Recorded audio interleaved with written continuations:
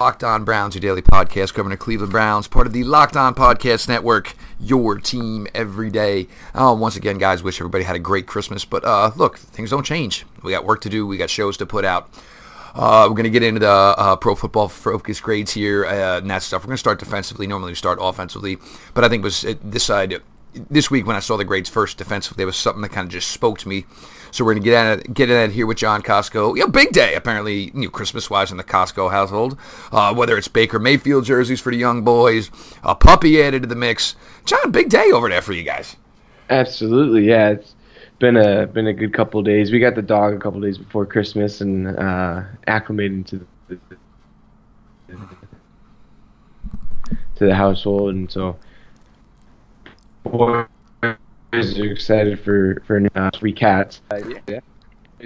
Finally are getting excited about football, Browns football especially, because they're having success. They're only 4 and 6 years old, and it's amazing that how just success in the team, and they don't even really watch football much, but the success of the team has got them excited about football this year. So it's interesting how that happens. And it's actually kind of funny because like my daughters go to school, and my daughter said she was hearing a debate about quarterbacks, and she's like, Dad, I just said, why isn't anybody? And she said, leaned down and to the boys, and you guys are talking quarterbacks. Why aren't you talking about Baker Mayfield? So it's kind of funny to just see the way, the kids are starting to gravitate to, what the parents do and realize that there's something to it, because like my kids, if it's I got to go record right this second, they're not getting it, and then it's like, oh, wow. And then, they realize the team is good, and, my youngest, she's like, well, everybody always makes in front of them. I was like, honey, they're not doing it anymore. They're not doing it anymore. Like I said, we're going to get to the defensive side. And, John, this is interesting because, those who want to pick the statistical box score for Myles Garrett would wonder where he was.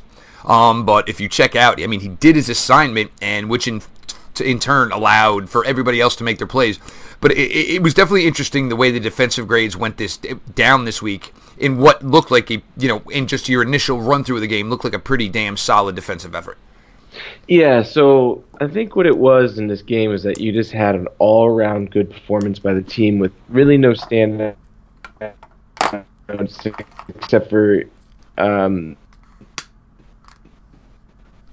obviously had a couple of sacks in the game.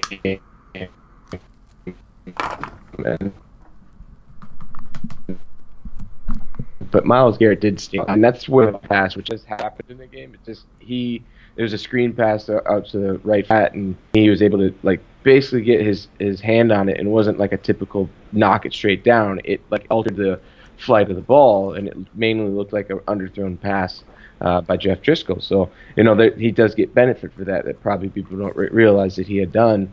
Had a couple of stops as well, and in the run game, but he had 7 total pressures. When you account for no plays, he had 2 hits, 5 hurries. It would have been one hit, 4 hurries. When you include the no, or you take out the no plays. So his win percentage against Cordy Glenn was 29.2%. So he was obviously beating him at a really good clip. It just wasn't. He just never got home to get a sack, and there was only 24 snaps that he rushed the passer on.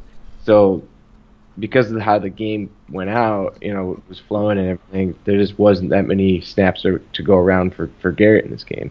So he was fantastic. The rest of the team was solid. They had spurts of great plays. Some instances where they did struggle, obviously you give up a touchdown, you get depending on your coverage, you get downgraded for that. That happens to Jabril Peppers. Not a good all-around defensive effort until the fourth quarter, essentially, from this team. And look, and this is something here again, guys. And if we learned it the first game with Cincinnati is, look, even when you get up big and you get up early, you do got to find a way to close it out. It's nice to see that there's one area to improve upon, but if it's going to be the fact that it's games where you have big leads, that's something you got to worry about. Look, it's only going to come with time. And Cincinnati Bengals, if whatever you're doing here off-season wise, you better figure out a way to handle number 95 the 2 times of the year you play against Cleveland. 2 games, 19 total pressures. Yeah, he's an issue, and you're going to need to take care of that.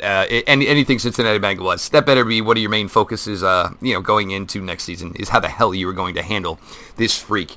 Jabril Peppers, grade-wise, it hadn't been up to the standards that he played this year, but he had a huge 3-play sequence. I guess maybe it was a third quarter where there was a play in coverage, blew up a slip screen to John Ross, and then, on a blitz with everybody else, he didn't get home, but they did get the sack. I think they did a much better job this week overall. Driscoll ran a little wild with him the first time. I think this time they were a little better and said, look, we got to get him at first spot, or otherwise he's going to turn a negative into a positive, and it just wasn't the case for him this week.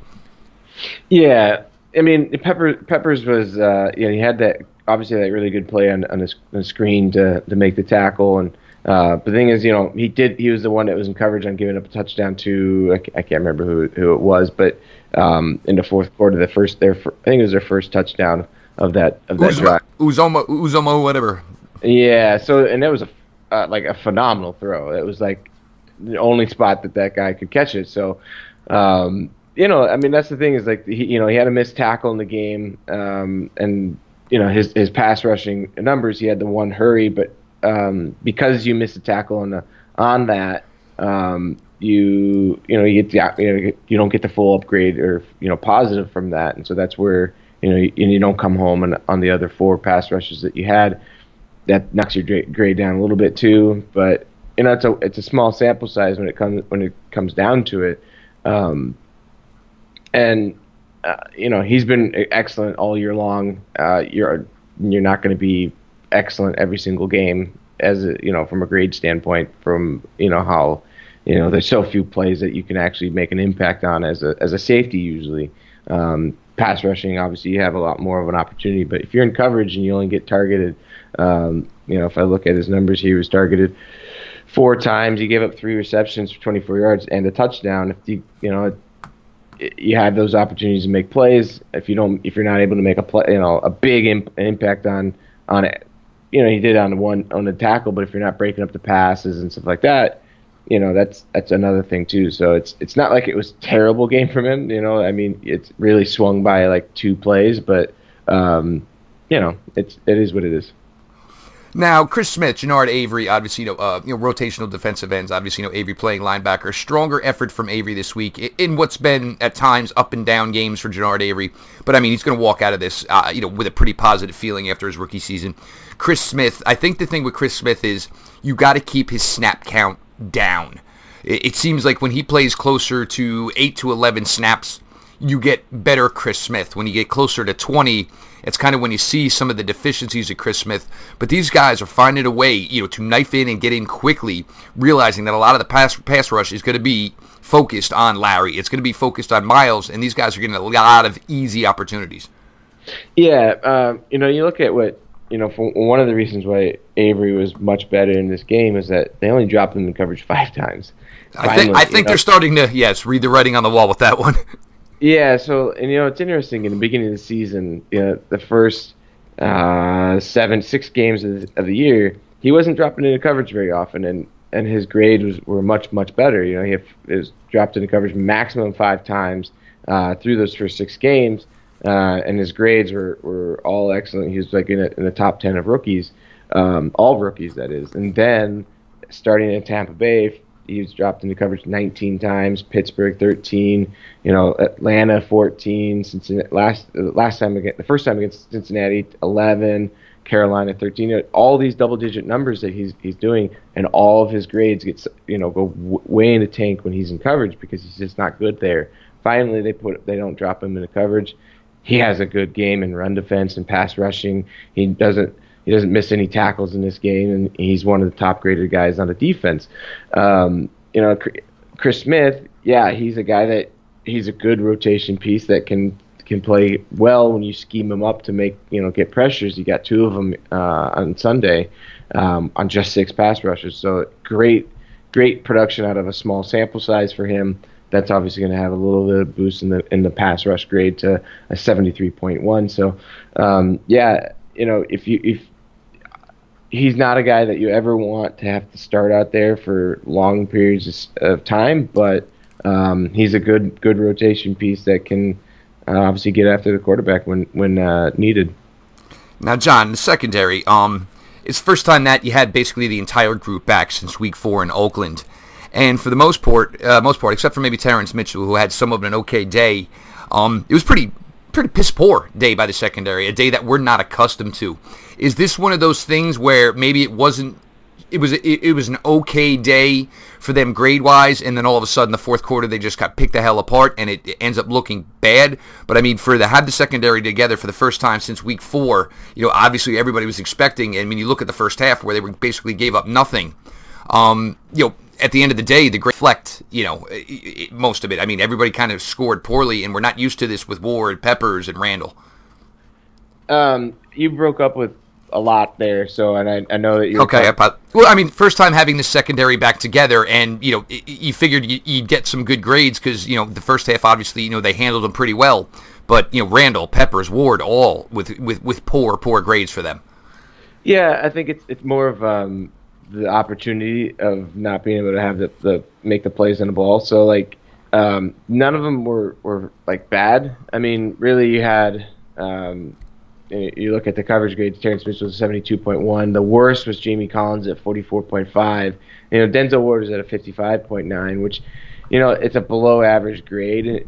He was targeted 5 times, allowed 3 catches, and 35 yards. The two incompletions weren't caused, weren't forced by him.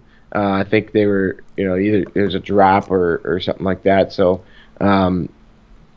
It's kind of one of those things where Driscoll wasn't accurate on the day, so he wasn't, except for on a couple of throws that in the fourth quarter.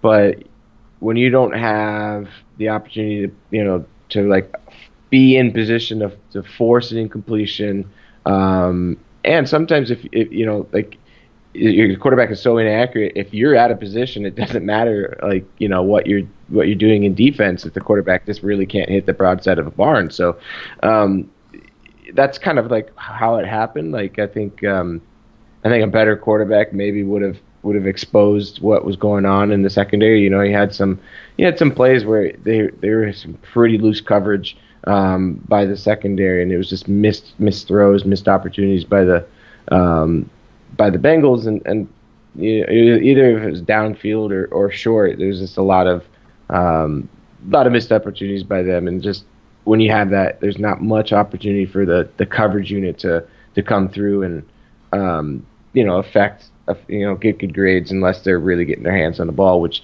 wasn't happening in this game. You just had one pass breakup by T.J. Carey, so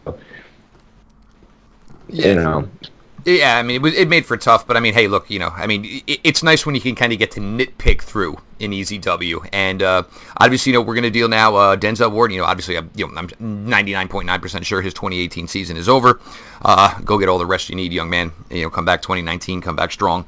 You're listening to Locked On Browns here. Jeff Lloyd, John Costco, John from Pro Football Focus. We're going through the grades here from Sunday's win over Cincinnati, the Locked On NFL podcast. Matt Williamson does a great job over there, guys. Monday through Friday, guests from ESPN, Pro Football Focus, Sage Rosenfels. You get a lot of power to Matt's lineup Monday through Friday. So if you're not subscribed, go ahead and change that now. The Locked On NFL podcast with Matt Williamson. Now, John, we switch it over to the offensive side of the ball.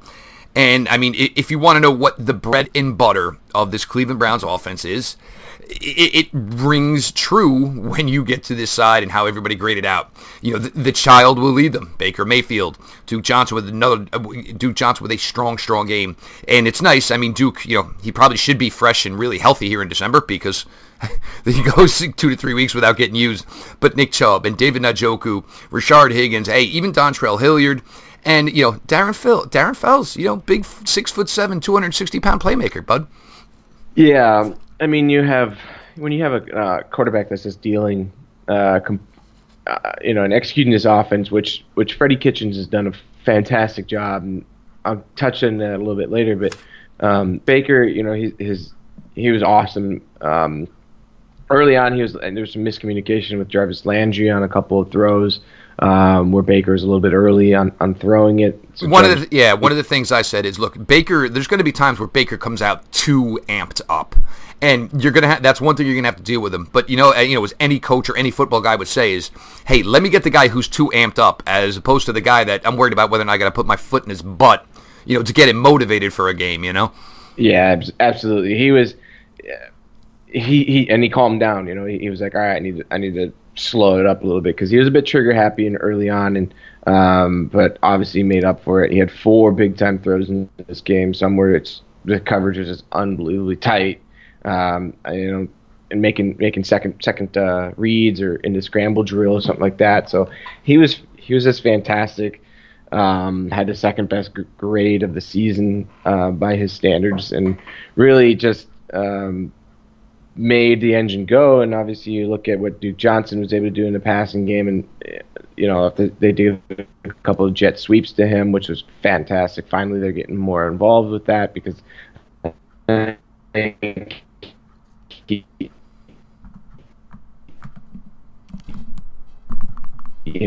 a guy that can be Darren Fells, really excellent game by him.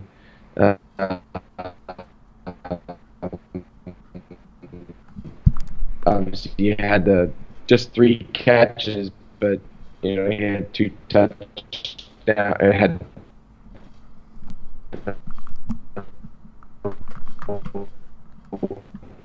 touchdowns and kind of pass. Sorry, I looked at that wrong. He was not great as a run blocker. So, but what you want is, as a tight end, if you can make up for it in the pass game, that's great. So, and then he was just spreading the wealth to everybody else. The only guy that really didn't have a big day was Antonio Callaway, because he had just the 1 target, 33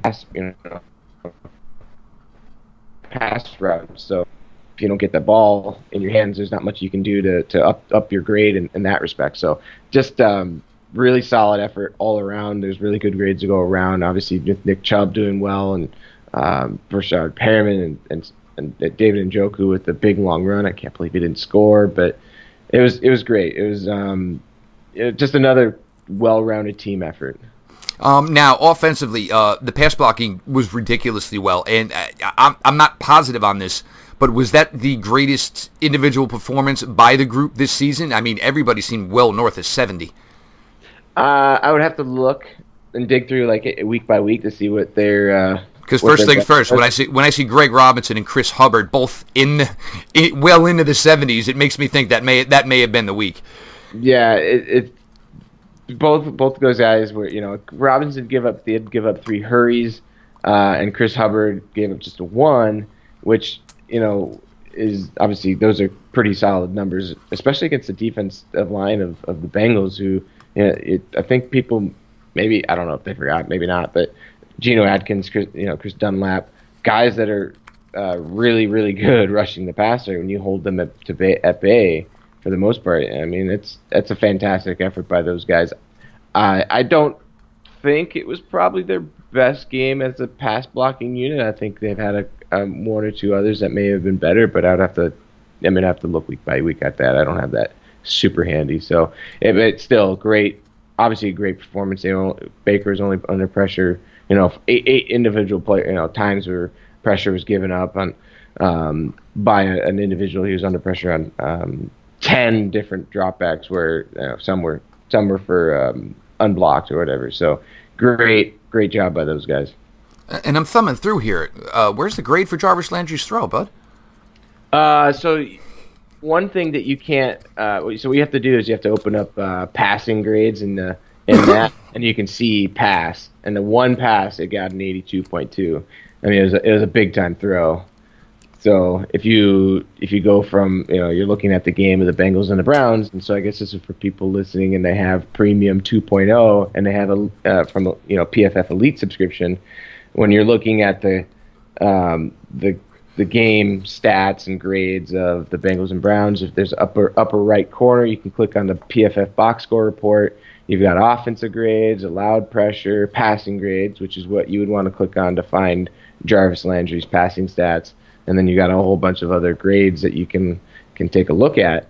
click on those passing grades, and you can see Baker's. Obviously you see Baker's stats, and then you see the 1-for-1 for 63 yards and a pass grade of 82.2.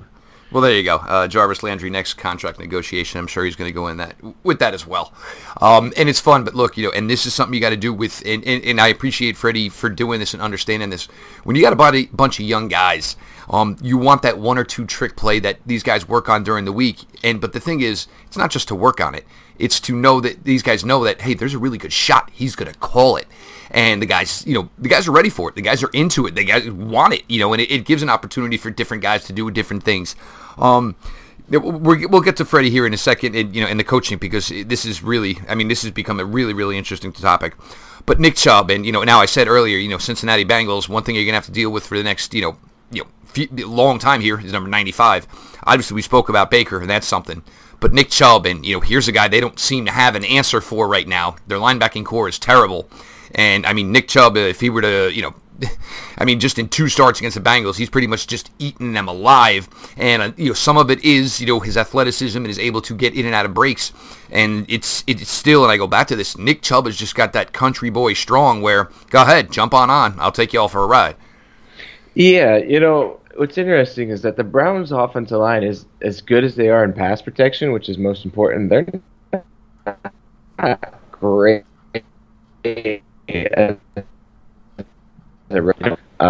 But because there's one of our, during the season, I think going into this game, we had them the number 2 offensive line in the NFL. But Nick Chubb is pretty much doing everything himself when it comes to the running game, because in this game he averaged 5.9 yards per carry, but 5.26 of those were 5 first downs. He turned out, so he was getting good chunks of yards. Good chunks of yards in the run game would be 4+ yards or whatever on a consistent basis, and it's not like he even forced a lot of missed tackles. He was dragging people, while they're trying to tackle him. So he only forced 2 missed tackles in this game. He's just fantastic. He's making the right reads, making the right cuts. He's obviously powerful and explosive, that he can just drag these guys and not get, he gets hit, he's going through them and several extra yards, which is obviously fantastic as a running back. I think moving forward, you want to figure out why this offensive line isn't doing well. It's usually, on a consistent basis. But I think what you get from Nick Chubb is very adequate as a runner for sure. Yeah, and then you throw in the compliment of Duke Johnson and even Hilliard. They're finding a couple of things to do with him, and he seems like a guy that watches Duke, watches Nick, and says, "Man, let me just get a crack or two," and seems to do everything he can with the opportunity. Guys, you were listening to Locked On Browns, your Pro Football Focus edition with John Costco. We've gotten into the offense. We've gotten into the defense here. We're going to get into the coaching in a little bit here. Locked On Cavaliers, Chris Manning does a fantastic job navigating you through what's not going to be a very successful season, but Chris is putting out serious, hard content day in, day out to keep you guys covered on everything that is currently going on. So Locked On Cavaliers with Chris Manning. Make sure you give it a run, guys.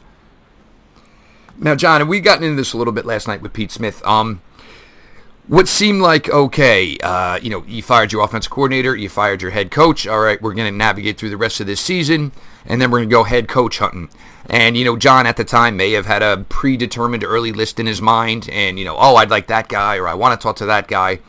But, Freddie Kitchens and Greg Williams have done a fantastic job on their part, but it's also done nothing but make this job, this head coach search, impossible for John and the guys in the front office, because you have to like what's gone on here over the last 8 weeks, and as much as you don't want to get caught up in a quick present moment, it's really hard to ignore what these two have done, even though you have other candidates that you want to speak with.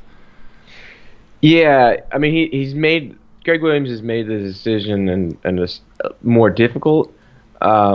I think when it comes to this coaching search, you have to take the emotion of the feel good of the season pretty much kind of out of it, because you're really looking for a guy that you can pair with Baker Mayfield for the next decade plus.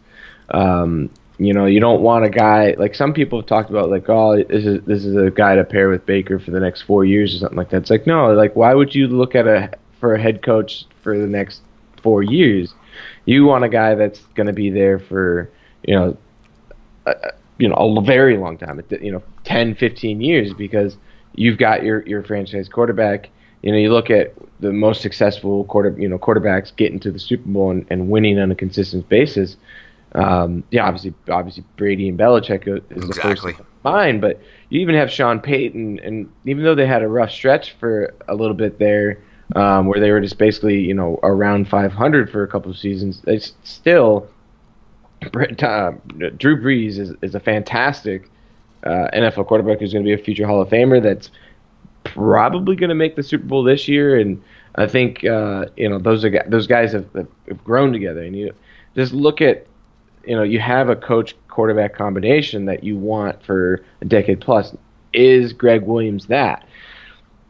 I'm not convinced of that, and the reason why is that you look at what he did in Buffalo. Maybe he's learned a lot from it, but I think prior head coaching records matter. What he was able, he's going to have now the opportunity to build his own staff, that how he sees fits, because he's running with a staff that was essentially dropped on him, and so he's going to make changes to it. I'm pretty sure, obviously, he'd want to keep Freddie Kitchens because of how the offense has been going, but what's he going to do on the defensive side?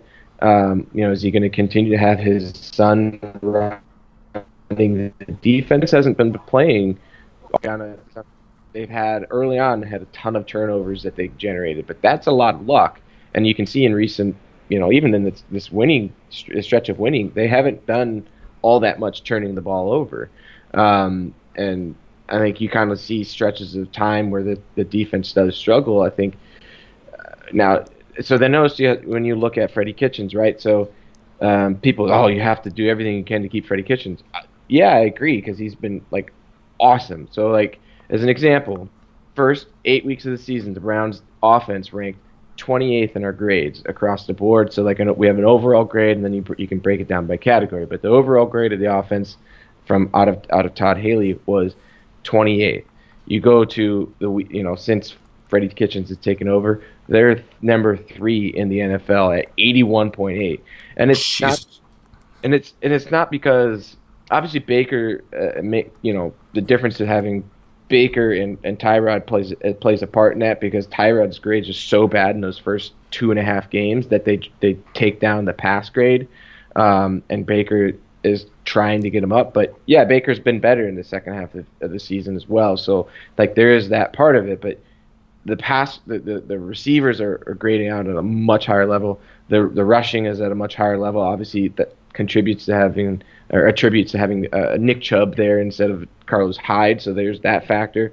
But the run blocking is better with Freddie Kitchens than it was early on. But the one thing that maybe that people would say, you replace Desmond Harrison with Greg Robinson. So that could be a huge factor in the grades. Actually, as a unit, the pass blocking has been as good under Freddie Kitchens as it was early on. The players were performing better. That you look at Joel Bitonio, the interior offensive line especially, those guys were actually playing better early on. So what it is that the scheme has really elevated everybody. And when I say that the offensive line is playing better earlier on, we're talking about a marginal difference. Exactly. It's an 81.8. With Freddie, it was like an 84.3 under the Todd Haley. So you're talking minor differences. Obviously, the left tackle position is better than it was, early on. So I think that's you look at that and you say, yes, he's putting this team out there and putting them in positions to win. He's doing the scheming it open. He's game planning extremely well. He's got the staff that he's under him doing everything right, and then the players are responding to that. So Freddie is a key part. So now here's the thing, though. Once Greg Williams has to, if you want to keep him, you're going to keep him for another year because Freddie Kitchens might get a head coaching job somewhere. I would doubt it right away, but so you're going to get Freddie Kitchens streak, and then he's gone, and then you're going to have Greg Williams have to hire a new offensive coordinator. Do you trust him to do that? I don't. And I think what you need to do is find the head coach that knows how to build the staff. He knows how to get like Greg Williams is doing a lot of great things. I'm not taking this away from him, but I don't know if you can trust him to get the offensive coordinator right. And that's obviously a big part of this and what has success for a team. And you expect Baker to grow and become even better in year 2 and 3 and 4 and 5, and be considered one of the elite quarterbacks in the NFL. But I think having a good offensive coordinator, especially early on in a player's career, is vital, because you saw what the difference is with having a competent guy out there. And so you have to think of the head coaching guy search as who's going to be that guy that knows how to build a staff, get his troops motivated, schemed up, all that stuff, just everything that comes along with it, just essentially having intelligence and knowing how to run an NFL, roster and team. So it's a tough decision. I get that. And I think I don't envy John Dorsey and what he's about to do, but I think what you can do is trust trust him in terms of looking for the right guy, and also Paul DePodesta, who's we've really found out in the past couple of days how integral he is in the coaching searches. So it'll be I just don't envy the position that those guys are in, because I understand the notion of wanting to keep this all intact because of what's happened. And I think it's just you have to take the emotional side out of it. But if it comes down to it and Greg's the best candidate, it is what it is. Go for it, right? But I think you just have to take all that into consideration of it's not just like this year, next year. It's the next 10 years of is Greg Williams right coach for this team and basically Baker Mayfield. So. Yeah, I mean, we're looking late into the 2020s here, and what you're going to need in an offensive coordinator is you're going to need a guy that week in, week out is going to, I don't want to say challenge like in calling out Baker Mayfield, but, challenge in like, look, this is what worked last week. Yeah, we're going to scrap about 65% of that. We're going to go with this, this, and this. And I think Freddie does a great job week in, week out of flipping the script. And it seems it engages Baker even more. Look, you ain't got to get Baker Mayfield engaged. He's always going to be engaged. It's just the way the dude's wired. But you need to find somebody where he's going to feel like he's got 100% confidence in everything that's coming out of his mouth. For him to achieve everything that he can give you week in, week out, which we've seen over this. And look, it's only going to get harder.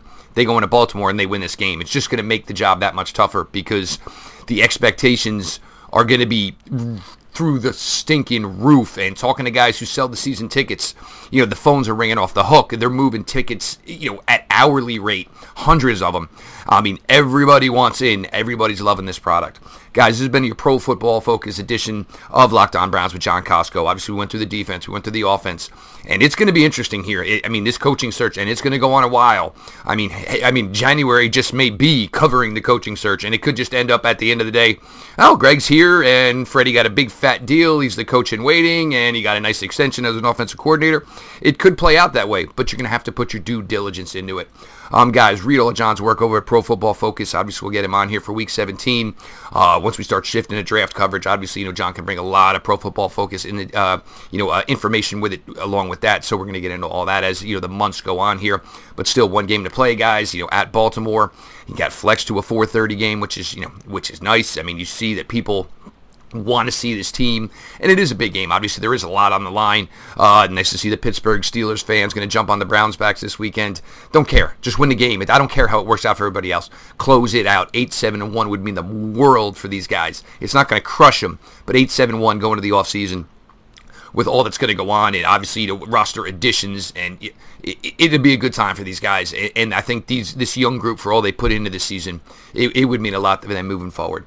So follow the show, Locked On Browns on Twitter. We keep it a follow back account. Locked On NFL Net on Instagram. Locked On NFL Net on Twitter. Follow me personally at Jeff_LJ_Lloyd. iTunes ratings, reviews, those are all fantastic. Please keep those coming. As we always say when we close it out here on Locked On Browns, LGB on the LOB. Let's go Browns.